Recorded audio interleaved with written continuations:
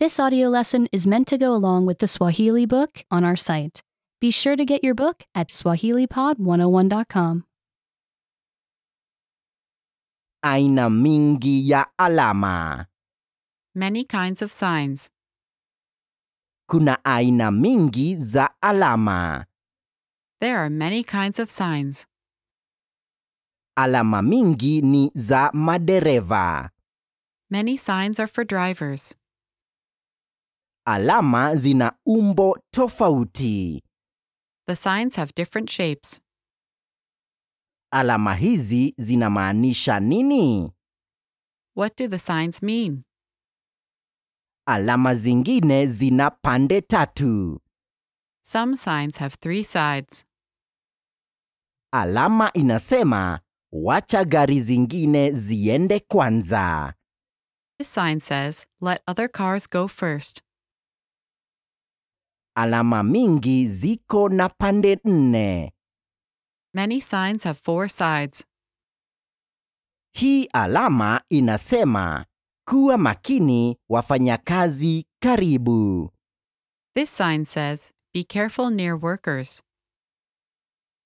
Hii alama inasema, barabara imejikunja.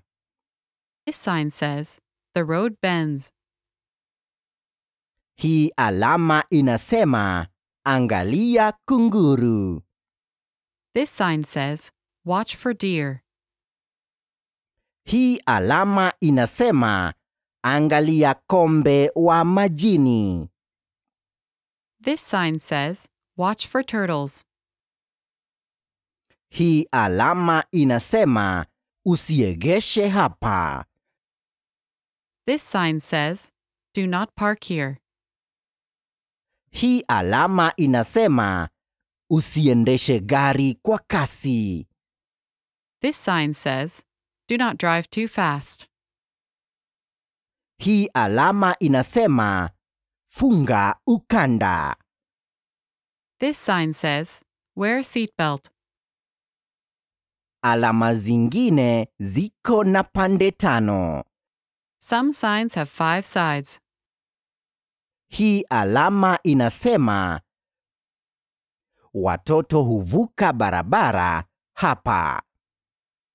This sign says, children cross the street here.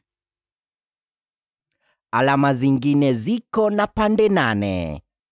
Some signs have 8 sides. Hii alama inasema nini? What does this sign say?